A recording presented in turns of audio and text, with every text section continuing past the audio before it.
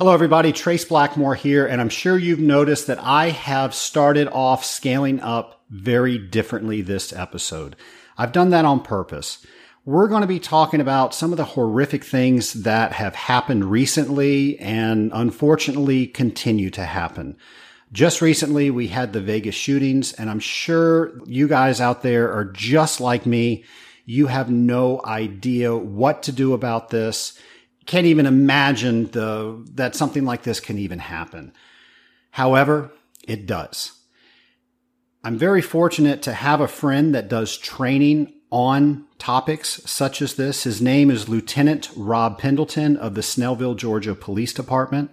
If you're wondering, Snellville, Georgia is located about 35 miles north of Atlanta. And Rob is going to talk to the Scaling Up Nation today about what we need to know to keep ourselves safe in several situations, but he's also going to talk specifically about what we need to do if we were to ever find ourselves in that active shooter situation. And it's my hope that nobody out there ever has that occur to them. It's my hope that that never happens again. Unfortunately, I don't think that's realistic. And that saddens me so much to say.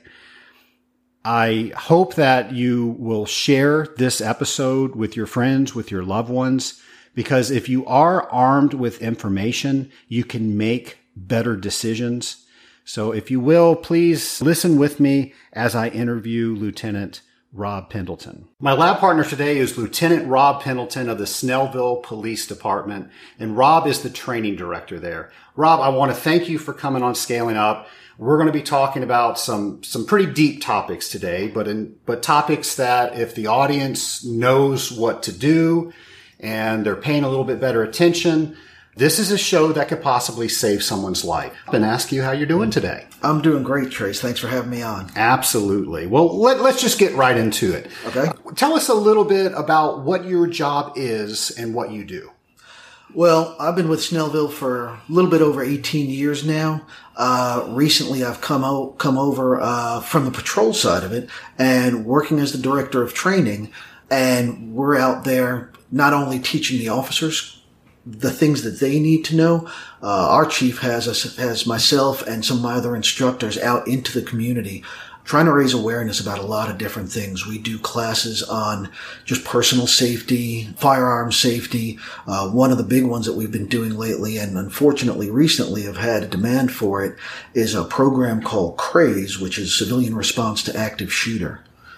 And we've been out there teaching that, and basically it just goes over what to do if you're involved in a situation like that. And I know we're going to talk a little bit about that today so people can be aware if something horrible like that happened, what they need to do. Absolutely. Absolutely. I really enjoyed the seminar that I attended of yours, which is why you're here, of course. You do a great job with what you do.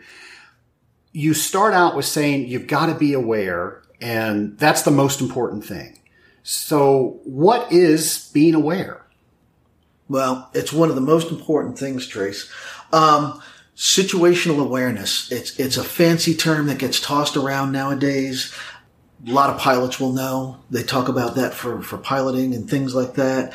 In the military, law enforcement, breaking it down to its most basic component, it's just being aware of your surroundings and not being distracted by certain things.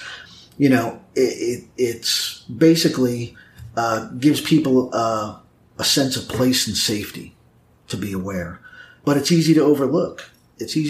We get into our day-to-day grind.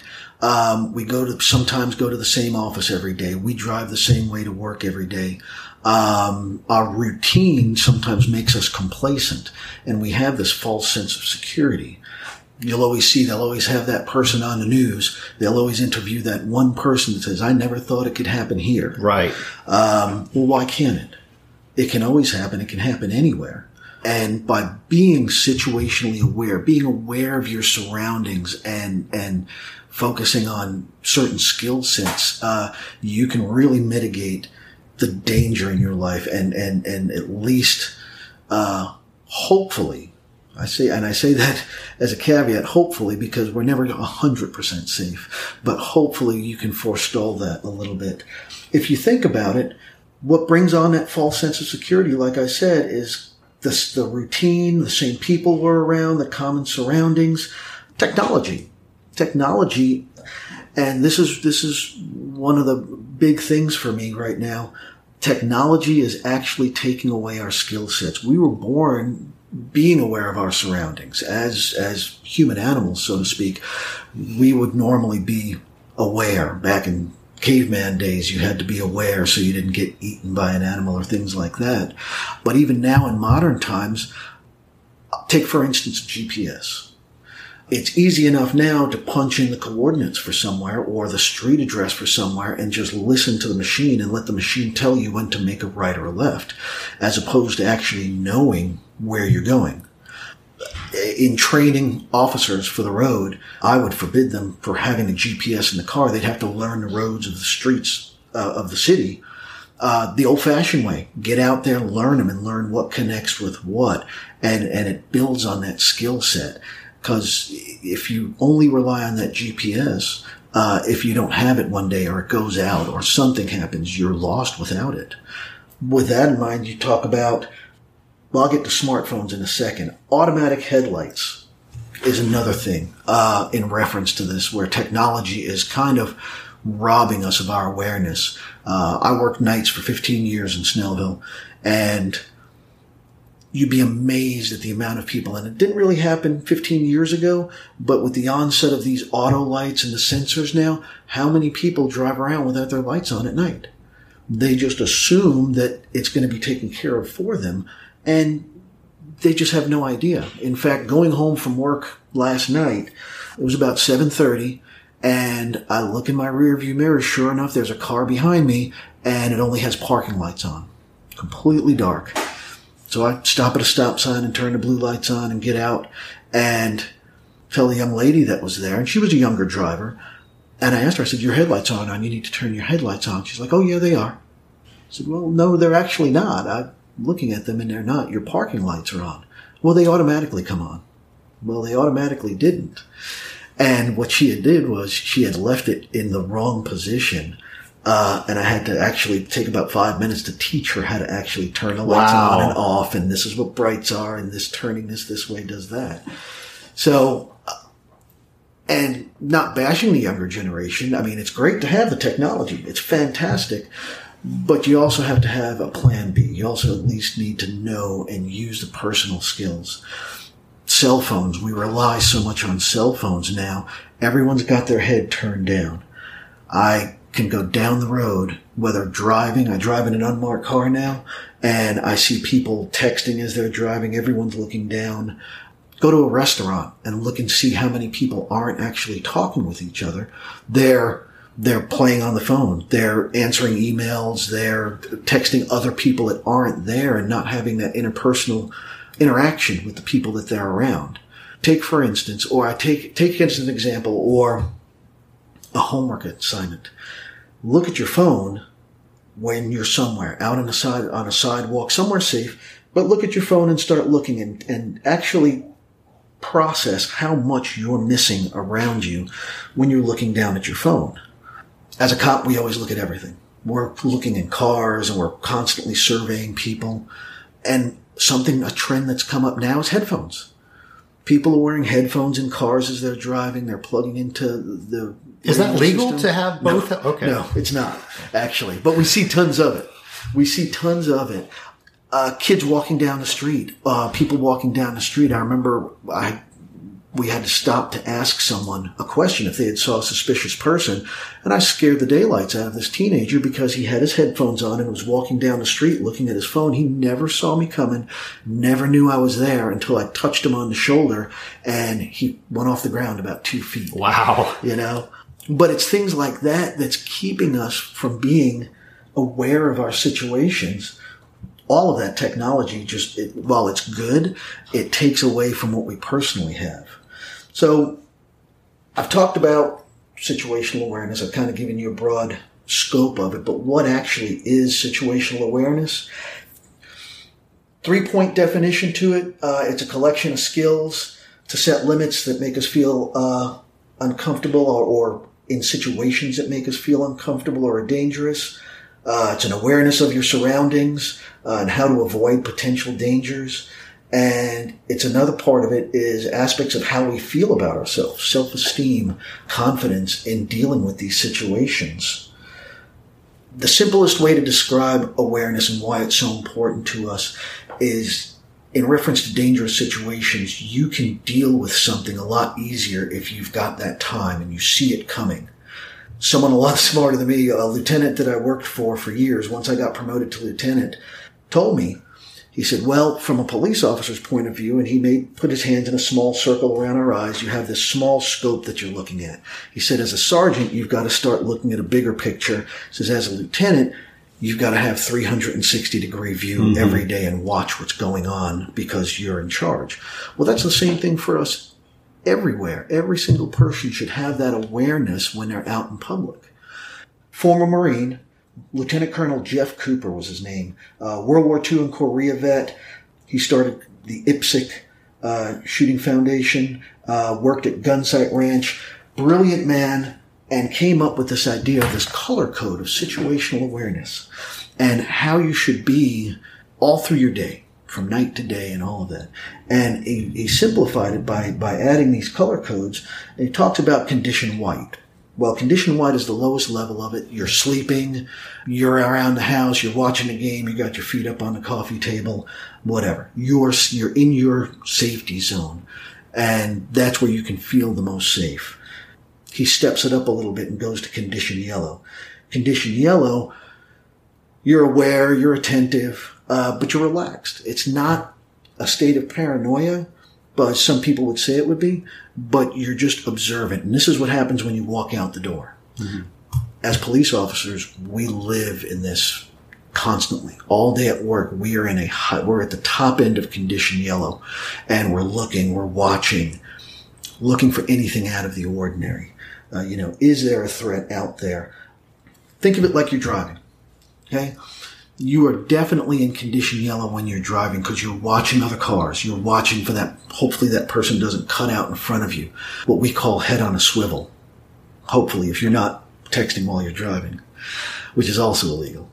And you're watching. So that's another analogy for condition yellow, is that defensive driving where you're making sure that everything's around you. You're checking your mirrors. You're looking around. What's behind me? Are they too close? What's on my sides? What's in front? Who's cutting into traffic and stuff? So that's the best way to describe condition yellow. Condition orange steps it up another notch. Your focus is directed at a potential threat. It may be a threat. It may not be a threat, but you're aware of it. You're aware that someone's maybe too close. Someone may be staring at you too much. Women have condition orange down pat with guys out there. You go to the bar and their awareness is up and there's that creepy guy over there in the corner. So ladies have that down pat and it comes natural to them to watch out for those threats.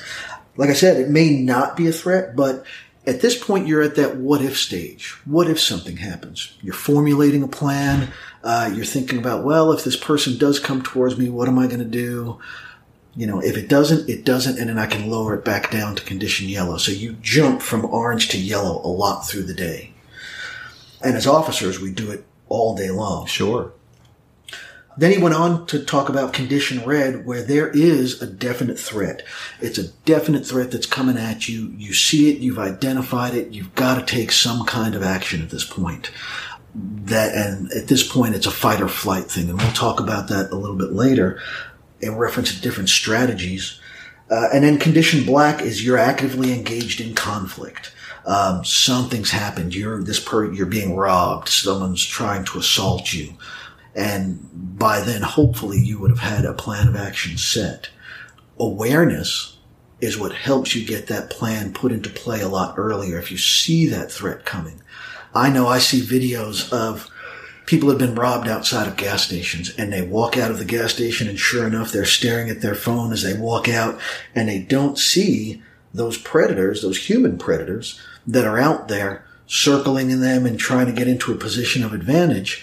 to rob or hurt them or assault them. Rob, let me ask you, there's definitely technology, and some of us have become a servant to technology where we're constantly looking at it. We have to touch it. We have to pay attention to it. And obviously that's an issue that we're not paying attention. But also we all have that feeling that something's not right, but normally everything is right. So we dismiss things very easily. How do you as a police officer really know what to dismiss and what not to dismiss? And what should we be maybe paying more attention to because of that? A lot of it comes with practice. A lot of it has come just from years and years of watching people, becoming a student of human behavior. I tell people, and brand new rookies, I love to tell them this. We have one that just came out of the academy 2 weeks ago, and he's daisy fresh. He's 21 years old, and I swear I've got T-shirts older than him. I've been trying to put this exact same stuff into him, and one of the things I told him to do as a little homework assignment was to go find a public place, a mall, somewhere public where there's a lot of people, and just sit and start people watching and watch the mannerisms, watch people's hand movements, facial gestures. How do people interact with each other? You can tell what looks threatening and what doesn't. And the more you do it, the more you'll start to see who else is doing it. Who is that predator that maybe is in the corner somewhere looking for a potential victim? We talk about good habits to incorporate. We talk about people with personal space, and most personal space is about 5 feet. You give it about 5 feet, with family members maybe more, intimate partners obviously closer. But you want to try to push that back a little bit. As cops, we always have a 2 arm length stand. Okay. I don't want anyone getting within 2 arm lengths of me. If you're getting in close to me, then that's a big problem. And I've always been that way. And a funny game to play, a funny trick to play on some family members, do it with family members only. As you're talking to them, take a step towards them if you're facing them. And then as you continue to talk to them, take another step. And keep on doing these little baby incremental steps and watch what they do. Watch their behavior. To that, you'll see exactly when you hit their barrier, and they'll start stepping backwards until they can't step. And finally, they'll just stop. What are you doing?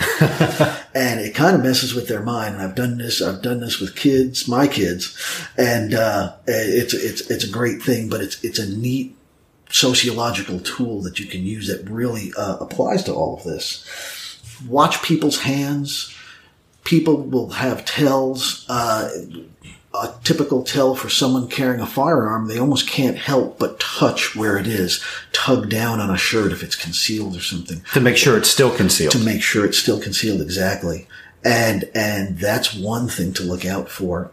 I know an officer that's worked with us years back. He's not with us any longer, and that was his big thing, was watch the hands. Watch the hands, because that's where the danger comes from. And you can tell these different things. I just came out of a really fantastic body language class that was taught. It was taught at Doraville PD, and the instructor's fantastic.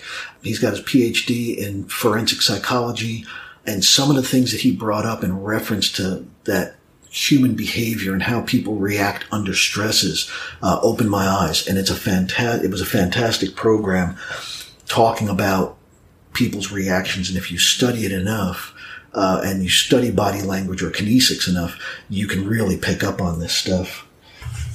Another thing is have a plan. There's a great training book called Mind Sighting that's out there. The name of the author escapes me right now. But it talks about daydreaming and you're role-playing in your mind throughout the day. You're sitting in the car, you're in traffic, start doing what-ifs. What if someone comes running up to the car? Okay, how do you react from that? You're going from a store to your parking lot. Are you scanning the parking lot? What if someone does this? What if someone does that? Play these scenarios out in your mind. Then if something does happen, you've actually mentally rehearsed for it a little bit. I was on our tactical team for the city for 10 years. And we rehearse and we rehearse and we rehearse constantly in training every month. And we rehearse for these what ifs. Well, it's the same principle, just trying to do it mentally and mentally scripting through these things. So if something were to happen, you're not at a disadvantage. you've at least got some idea in your mind of what you're going to do with that. Practice.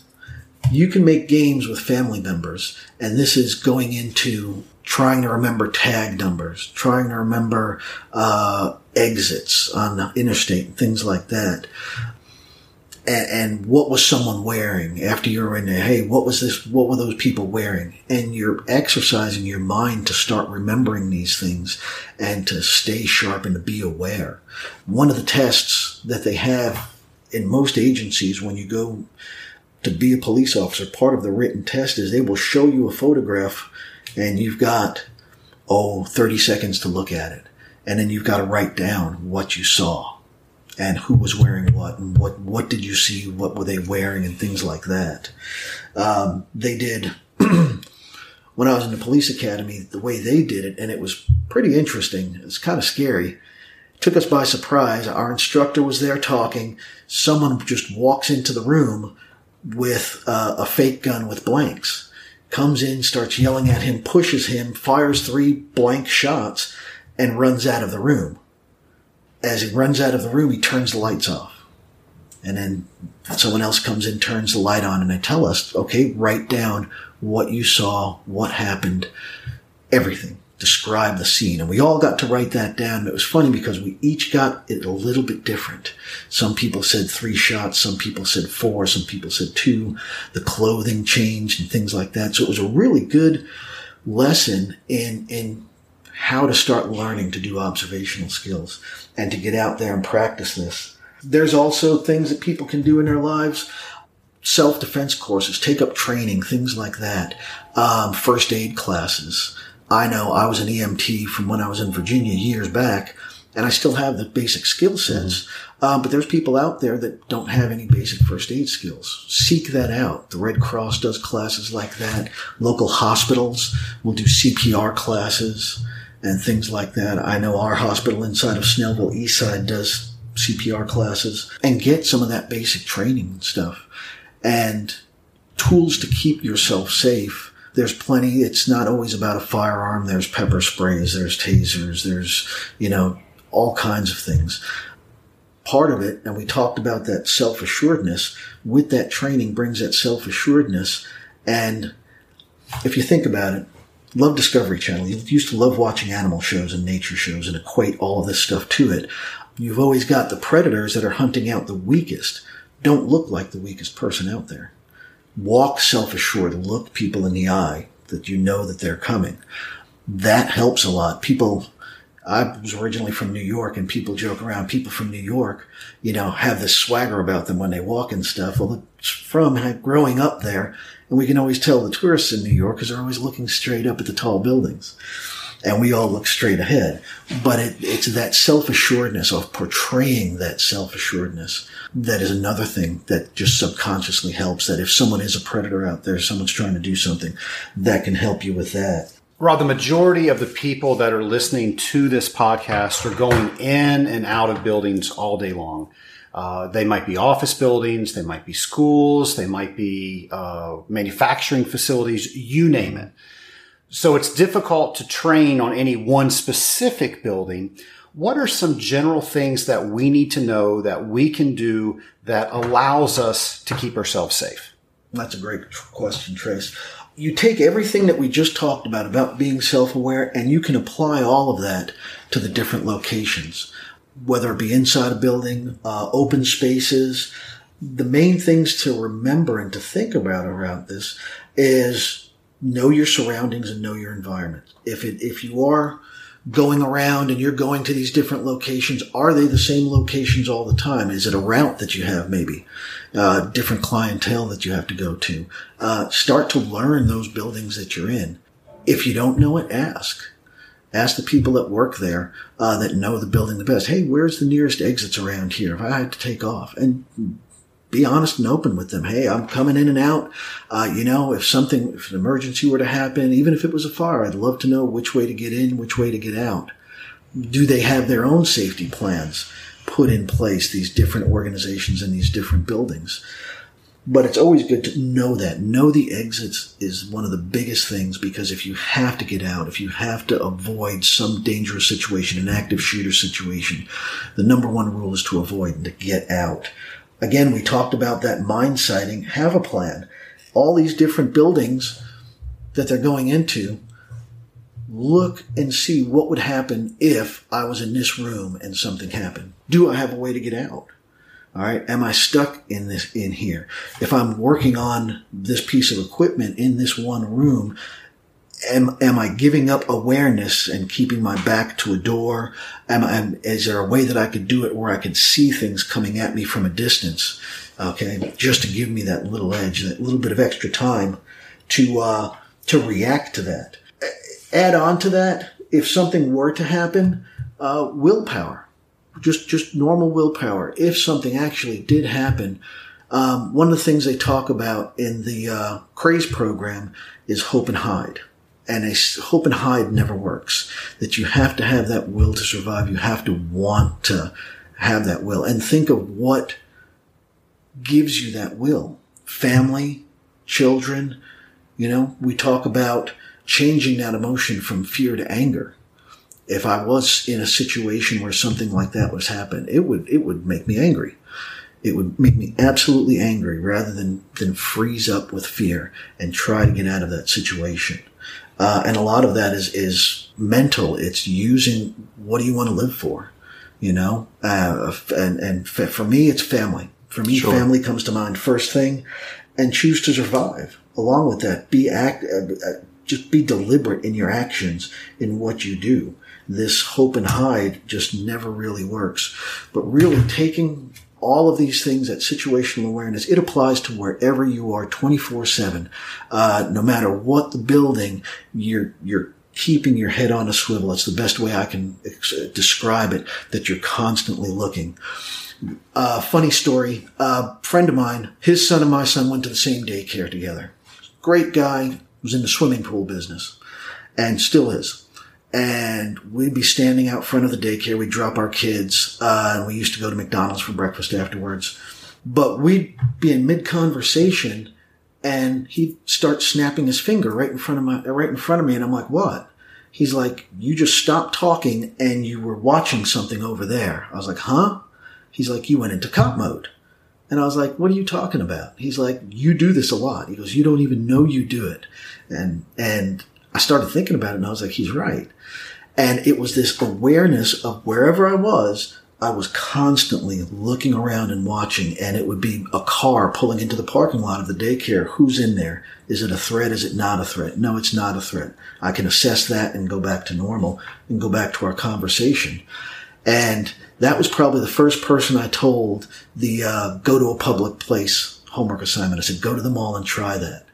And he did it, and he came back and he was amazed. He said he saw so many things. He could see the younger couples that were madly in love, the people that were being dragged through the mall to go shopping and stuff, and he started seeing stuff. And he said it was amazing that his eyes were opened when he started doing that.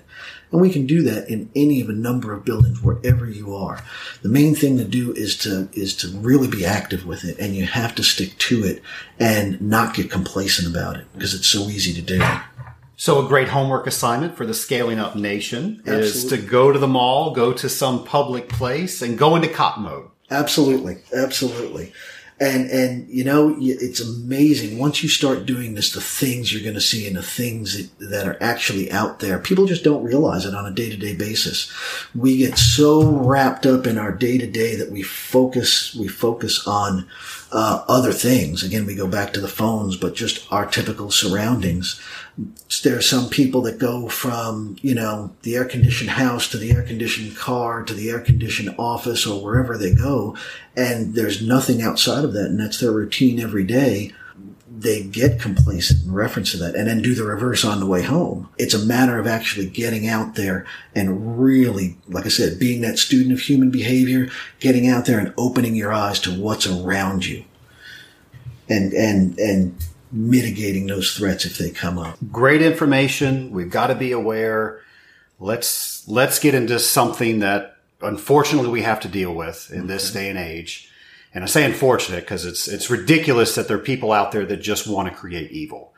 Unfortunately, it's happening. We need to know what to do if there is an active shooter situation.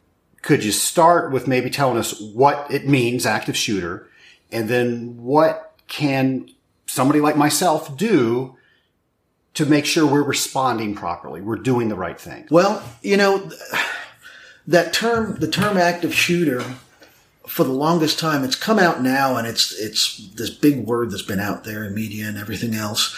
And the more they talk about it, the more we've gotten used to it, unfortunately. And it's something we should never get used to. It seems like there's something out there every week, another incident, and what's going to happen next. We just recently had, and they're still talking about that horrific incident in Las Vegas. Still things are coming out about that. But it's been happening for so long. And if you think about all the statistics, and one of the statistics, just look at between 2000 and 2013, there's been 160 incidents of what they call active shooter, which really is nothing more than mass murder. That's all it is this focused mass murder that someone is trying to do. So they call the shooter what they are. They're a murderer. Mm-hmm. That's exactly what they are. It happens, You're faced with this thing. How do you respond? Well, if you take what we've been going over with the situational awareness and all of that stuff, hopefully you're ahead of the curve, that you know something's going to happen. But a lot of what happens with people, part of this complacency is, and it's one of the 3 stages, disaster response. There was an author, Amanda Ripley, wrote a book in 2008 called The Unthinkable that talks about how to deal with a disaster. Fantastic book. They made it into a PBS special. And she goes over the 3 stages of disaster response, which are denial, deliberation, and decision or decisive moment. And denial is the biggest problem that we have right now. In these different situations, you go back to 9/11. People waited before evacuating out of that building. They talked. What was that? What was that loud noise? The whole building shook. Oh my goodness. And they were in this state of denial, what Ripley calls normalcy bias, that you interpret it as an everyday thing. Mm-hmm. People would hear gunshots. And was that a gunshot? Nah, it couldn't be a gunshot. Maybe it was if you're in a warehouse area, maybe it was a pallet falling. Oh, that's no big deal. I go back to Las Vegas, looking at one of the videos from there. You see one of the singers was on stage, and sure enough, during that video, that gunfire erupts. And you can actually see that people are in that denial phase, and they're kind of looking around. Is that really what I think it is? Mm-hmm. And it takes a few minutes. In the one video that I saw, once they turned off the stage lights, you hear the person go, uh-oh. And this was probably about 5-8 seconds into it, after the first set of gunfire. It happened again, and the person's telling the people who they're with, get down, get down, get down. Unfortunately, electronic devices, they're videotaping the whole thing as it happens again, rather than focusing on what's important and getting the heck out of there. Which they end up doing, but it's that denial phase that causes time. It takes time up, and actually could be the difference between life and death in reference to one of these situations.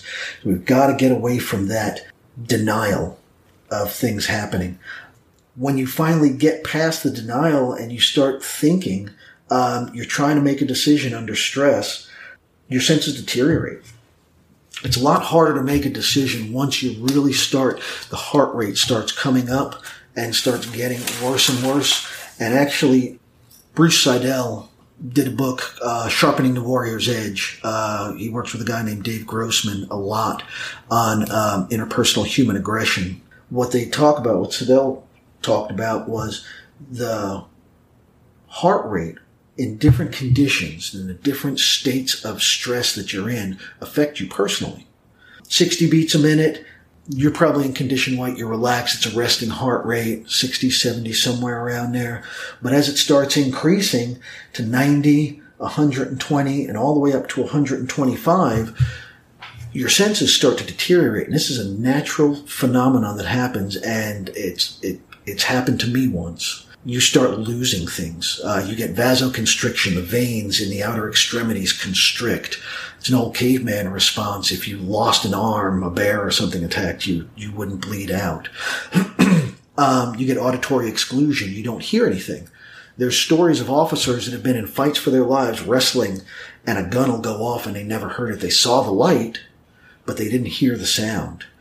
So we've got vasoconstriction, auditory exclusion, and tunnel vision.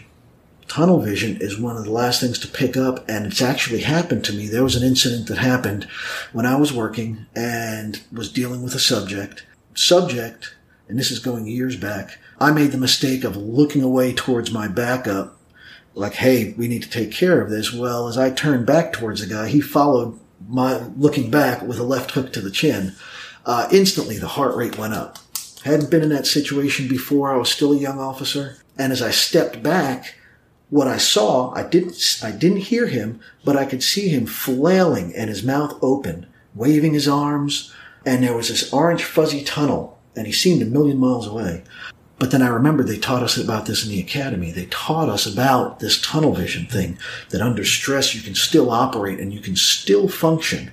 There's also a time distortion that's involved when there's such a stress level. Time seems to stretch out. Once I realized, hey, this is what they talked about, I can operate in this, we went ahead and did what we had to do, and he ended up going to jail that night. But it's important to realize those things, that under stress, and studying this stuff, that under stress, these conditions happen, and it makes it that much harder to make those decisions. So once you get rid of denial, you get into that deliberation phase. The way the CRAZE program describes it, there's two different brains that you have, is what they call the lizard brain versus the human brain. Your human brain actually being able to make better decisions and make those decisions, where that lizard brain, while it's a fast response, it's a stressed response of just fight or flight, and you're going to try to run, maybe not in the best direction. Maybe you won't be making the best decisions because you're using that lizard brain as opposed to the human brain. So awareness of all of this actually helps out. And in that decisive moment, when you decide you have to act, we talked about hoping and hiding, which doesn't work, which does not work. Just sitting there. Part of this CRAZE program, there's a young female who was involved in a Virginia Tech shooting, and she does this lecture, and she talks about when they first heard it, the teachers told them to get under the desks, and they were hiding under the desks, and they were just regular school desks. They didn't really provide any cover or concealment, but they seemed like that was the thing to do. It reminds me of the old days of the bomb shelters and the school drills of hiding. Duck and cover? Yeah, of hiding under your desk. She basically said the person came into the room and just started shooting, and she just sat there and waited for it to be her turn. Wow. And she ended up surviving, but she ended up being shot twice. It's a really interesting part of that program, that video that she does. But that never works. You've got to make that deliberate action. You've got to decide, and you've got to be able to make your decision and act on it. There's a fancy term for it, and the fancy term for it is called an OODA loop. I don't know if you've ever heard of it. I have not. Most people haven't. It's something really simple that people do every single day. It came from an Air Force major, Major John Boyd, fighter pilot during World War II, Army Air Corps, brilliant tactician, fantastic guy with a great mind. And he actually, in the end part of his career, helped with tactics and strategies for Desert Storm. So he's had a tremendous career. But what he came up with this, the OODA is an acronym for Observe, Orient, Decide, and Act. And we do it every day. We do it every single day in our life. The best example I can give is being in a grocery store. You're going down the aisle, you don't know what you're going to get, okay? You orient yourself down the aisle. Observe the item that you want. I need that. I need my box of Captain Crunch or whatever you want. You orient yourself towards it, you grab it, you decide that that's the one you want, and you act on it and you take it. And we do this constantly. In every decision we make, it's part of this decision-making process. It's just no one had ever explained it to me before that way, before I started really getting into this and learning about this and how you make decisions. We do it in tactical operations. We try to get into someone's OODA loop and disrupt their OODA loop so that way it slows their thought process down. So the faster you can go through these OODA loops and make these decisions, having all of the situational awareness and all of these things that we've talked about put together, the quicker you can get to the ACT phase, which is one of the most important things in this in dealing with an active shooter. The CRAZE program that we teach comes from a group that's called, a program called the ALERT program. And law enforcement, we love acronyms, just like the military does. So everything has to have this long name and a lot of letters. ALERT stands for Advanced Law Enforcement Rapid Response Training. And it comes out of Texas State University. They've been doing it since 2002. It is a tremendous program. It started out for officers, teaching officers how to respond to these situations and how to adapt to these situations. And it's been picked up. Department of Defense has picked up on it. So they are nationwide the standard for police officers for active shooting or active shooter response. State of Georgia has picked it up as the standard as well. The State Academy in just north of Macon in Forsyth, Georgia, teaches this class probably twice a month. It's a 2-day class that they teach officers on how to respond. It's a pretty high-speed class. They use what are called simunition rounds, which are kind of like paintball for cops. And it looks and feels like a real firearm that we would carry, but it shoots paint bullets. So it's as close as you can get to realism without getting hurt. Well, what ALERT decided and Texas State University decided is not only did the officers need to know something, the need came out for the general public to know how to respond to this. What do I do? What are the simplest things I can do? Even if I have that lizard brain and all I can remember is something very, very simplistic, a fight or flight kind of thing. And what they came up with was an acronym called ADD, and that's one of the biggest parts of this program that we teach. And it stands for Avoid, Deny, Defend. It's very, very simple. It applies to wherever you are. It can be any kind of building, any location, anywhere. And if you think about it, there's been other programs that have been out there. They've called it Run, Hide, Fight, a whole bunch of different things. This one is specific to this ALERT program. What Avoid, Deny, Defend is, basically in any situation, if you're involved in an active shooter situation, the first thing you want to do is avoid it. You want to get out. You want to find an exit. Get out as quickly as possible. And we talked about with situational awareness, knowing where those exits are, being aware that if it does happen, I know where an exit is, a primary exit. If you can't get to that, is there a secondary exit? And in the class, we talk about different ways to get through things, going through a window if you had to. One of the things they bring up is, could you actually, if you were in a room and needed to get out of that room and there was no other way out, could you get through drywall to get into another room potentially? And the answer is yes. We talk about that in the program. But that's the biggest thing. If you're faced with that, you want to get away as quickly as possible. Some of that video from the Las Vegas event that just recently happened shows people, and they are moving. They're running. They're grabbing whoever they can with them, and they're getting out. Even if they didn't know exactly where it was, they're trying to get as far away from that sound as possible and just keep on moving. That's the main tenet to all of this stuff. But what happens if you can't? If you can't, that comes into the deny phase. And when we talk about the deny phase, we want to deny them access. We want to deny that shooter, that murderer, access to where you're at. If you're in an office, close the door, lock the door, turn off the lights. If they can't get in there, they're going to move on to the next thing. A lot of the behavior that they do is they're looking for targets. And unfortunately, you don't want to be that target. So if you can deny them access, they're going to go for the next easiest area. They're trying to get as many as they can as quickly as they can, because if you think about these incidents, There have been some that have been longer, but most of them are minutes, 5 minutes, 10 minutes of an incident. So it's critical. If you can't avoid it, then you deny them access to where you're at. What are some of the ways that we can deny access to them? If you do a survey of where you're at. If it's an everyday office, that you're in the same office every day, do a survey. What can you do? One of the simplest things is a doorstop. Okay? If you put that doorstop underneath that door and block it and lock it, it's going to be hard for them to get in. It's going to be tremendously hard for them to get in. Another option is barricading the door with furniture. Get as much in front of it as you can to deny them that access and take that time away from them. Because if something like this happens, someone somewhere is dialing 911, guaranteed, and we're coming. And the usual response for something like this is about a 3-minute response.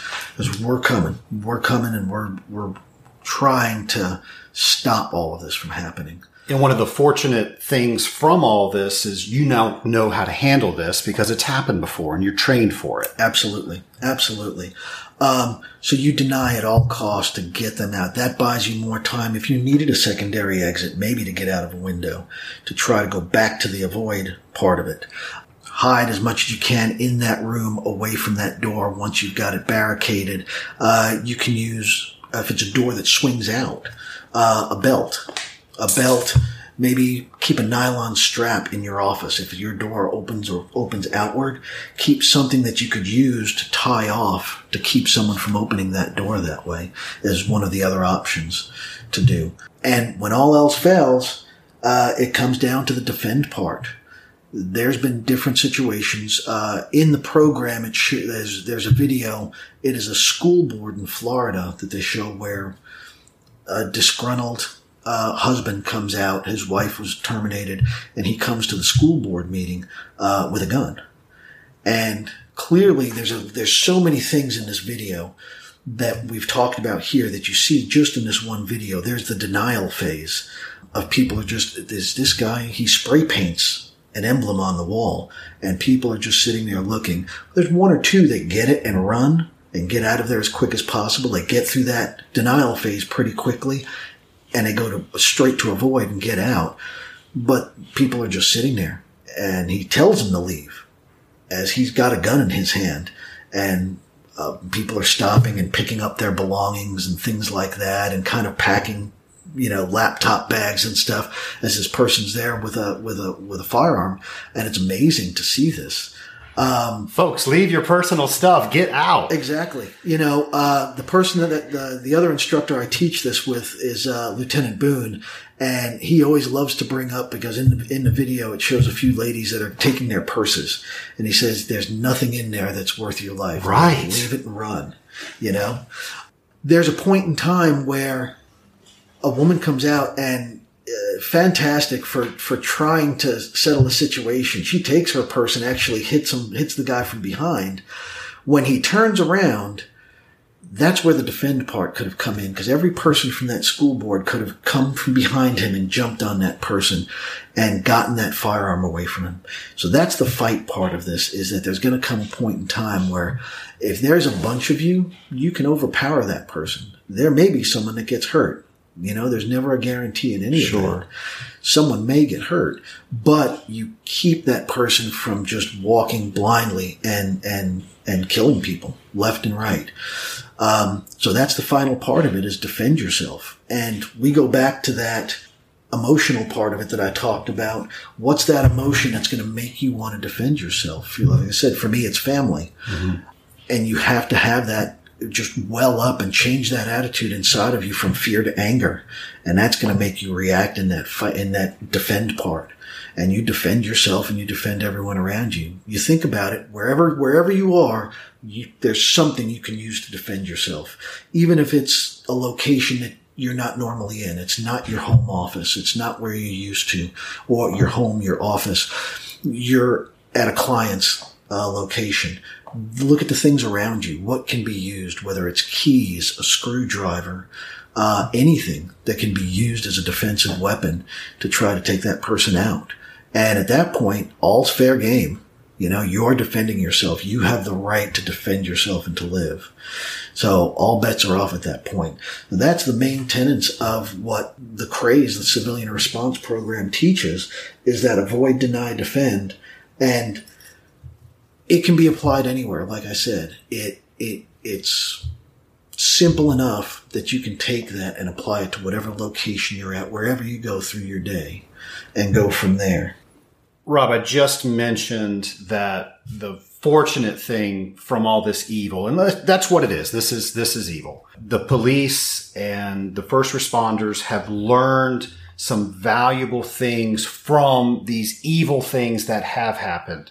So if we can barricade ourselves up and deny entry, we can rest assured that there are people on their way and they know what's going on. But the evolution of how you learned some of these items is one of the things that I use to kind of get myself through this craziness. I really have a hard time.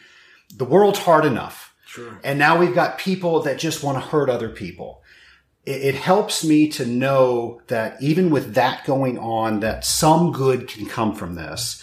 And you have good things that you've learned and other officers have learned that have helped you get better when something like this happens. Do you mind going through some of the incidents that we're all familiar with and some of the good things that you've learned from that, or some situational things that you've learned? Absolutely, Trace.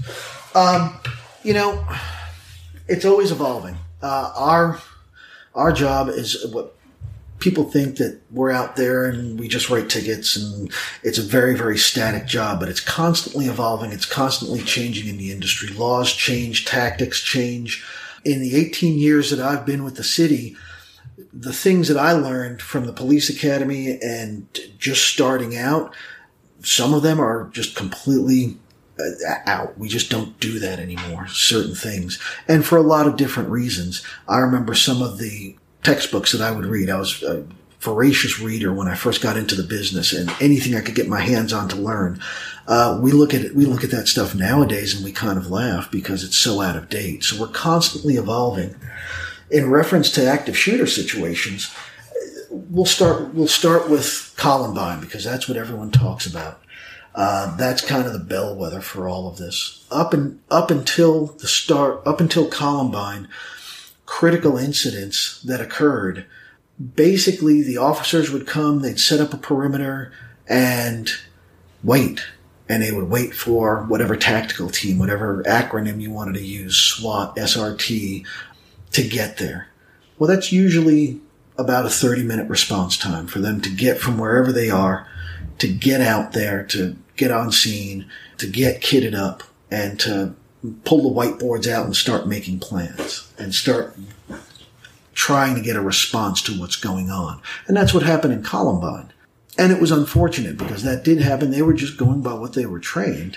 But had they gotten in there sooner, they would have been able, I believe, to save more lives. And that's one of the biggest things now that Alert teaches, and the way our training has changed over the years is we don't wait anymore. We don't wait. Rather than waiting for a specialized team, frontline officers are trained in how to respond. And it's a big thing. We've trained our entire department, and we retrain them and keep updating and refresher training and things like that. So they're the first ones in the door.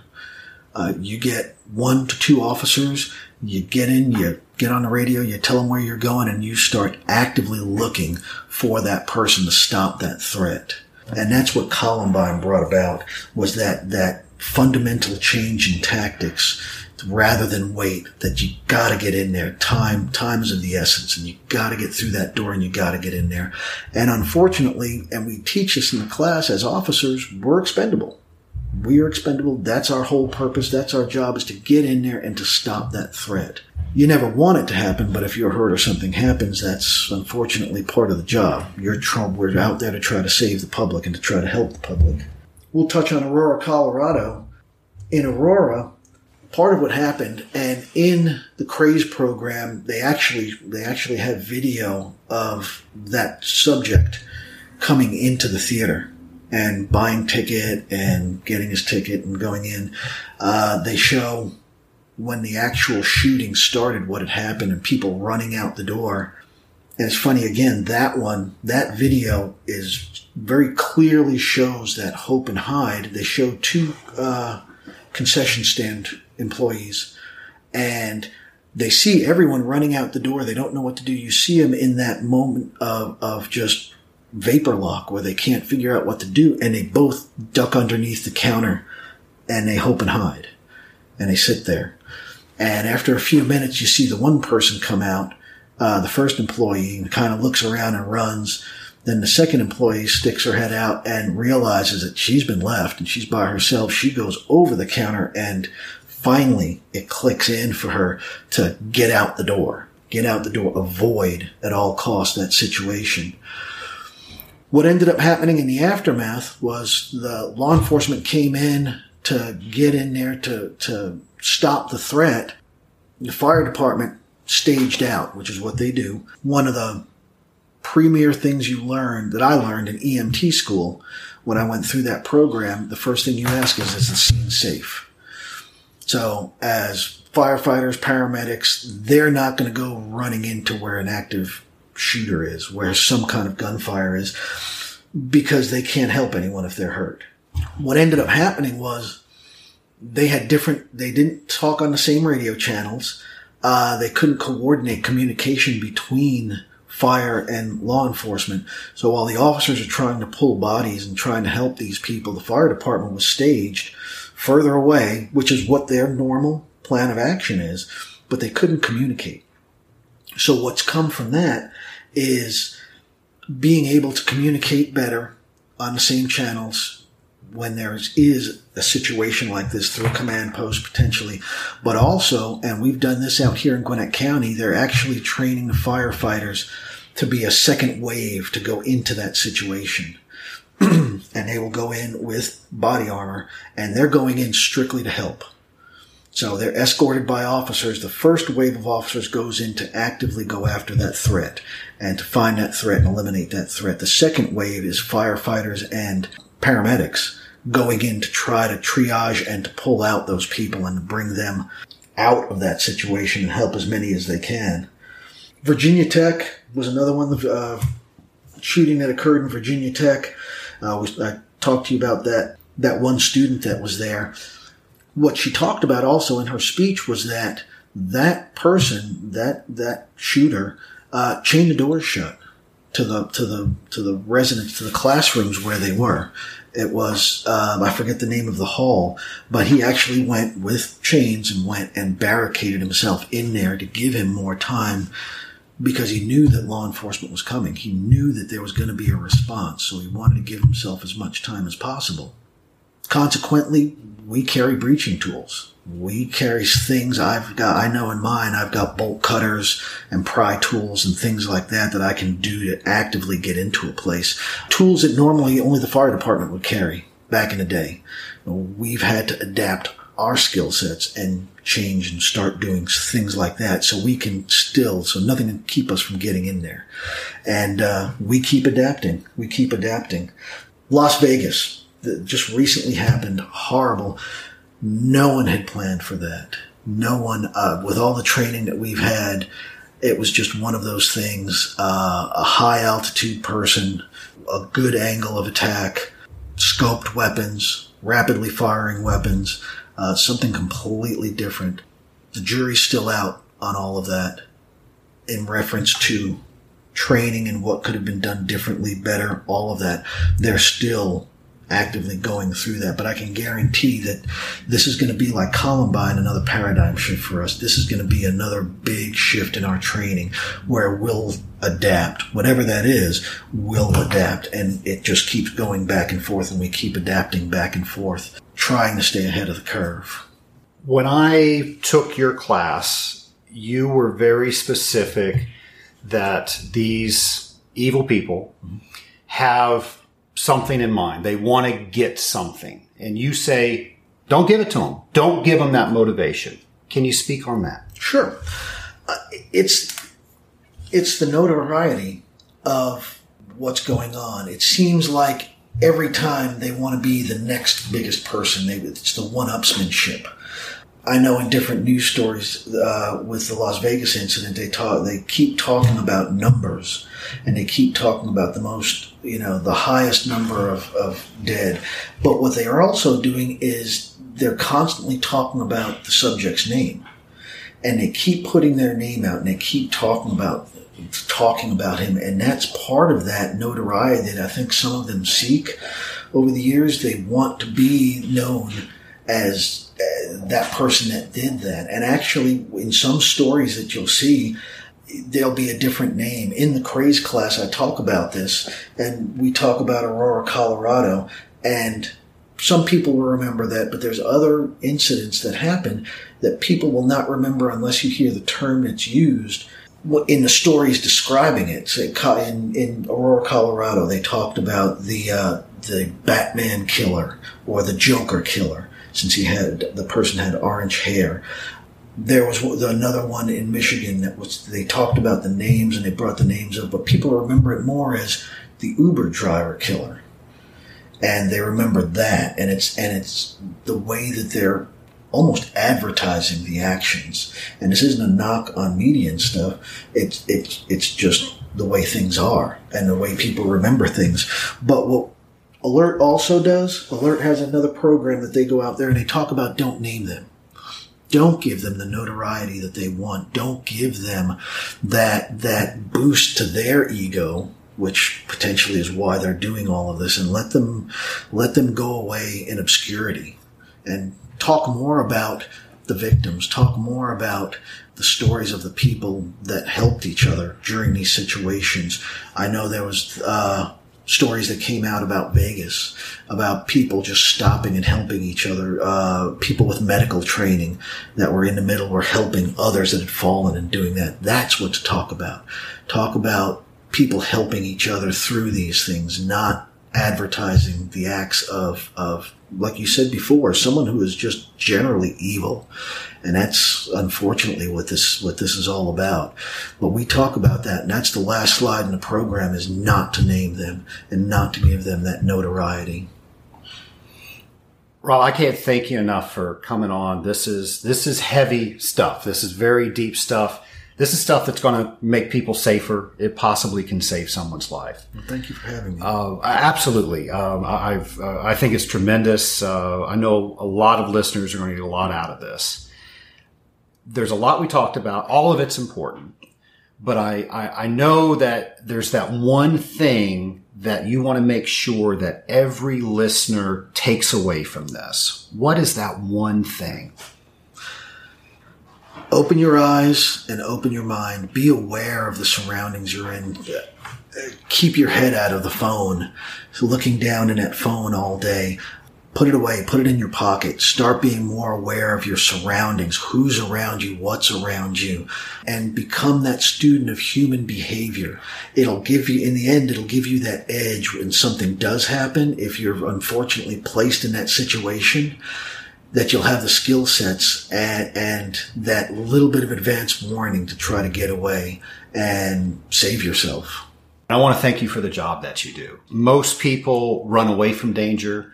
You and your fellow officers and other first responders, they run towards danger so they can help people. Thank you for everything you do, and thanks for coming on. Thanks for having me, Trace. I appreciate it. I'm sure, like me, since the Las Vegas shootings, you've been trying to make some sort of sense out of what happened, and we're never going to come to that end. The only good that I can think can come from something like that is for us to be aware and to have information that if something like that were to ever occur again, that we are now able to make decisions based on the information that we just heard. Make sure that you're staying out of your phones all the time. Our phones are great. We're able to get the information we need, but they're not a substitute for the world around us. They should help us deal with the world around us. They shouldn't be our world. So pay attention to what's around you. Maybe try talking to the people that are around you. Definitely practice some of the things that Rob mentioned to us. When we go out to restaurants, where are the exits? How am I going to be safe if the main exit that I came in were blocked. And it's my hope that we never have to use that information. But if we have that information and we need it, I think we can take a horrible situation and make it a little bit better. Folks, I always end the episodes by saying, be a better water treater tomorrow than you were today.